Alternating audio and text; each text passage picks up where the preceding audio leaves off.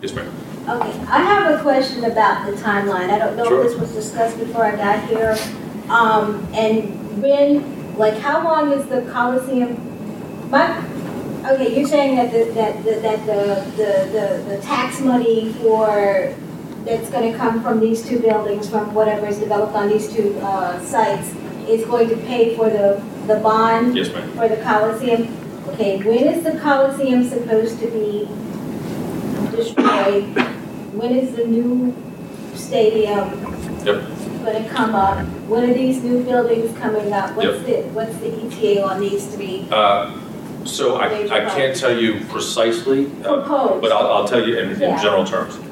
So all of this is probably about a 6 to 8 or 9 year long project to get everything done. It just takes a long time to build a lot of stuff. Right. What we would propose at the very beginning would be to build these apartments right here, to build this hotel, fix up this building, build this apartment building, build this office building, and build these apartments here along with the Coliseum. So the Coliseum gets built last, or the Coliseum? Well, kind of all at the same time, and here's why.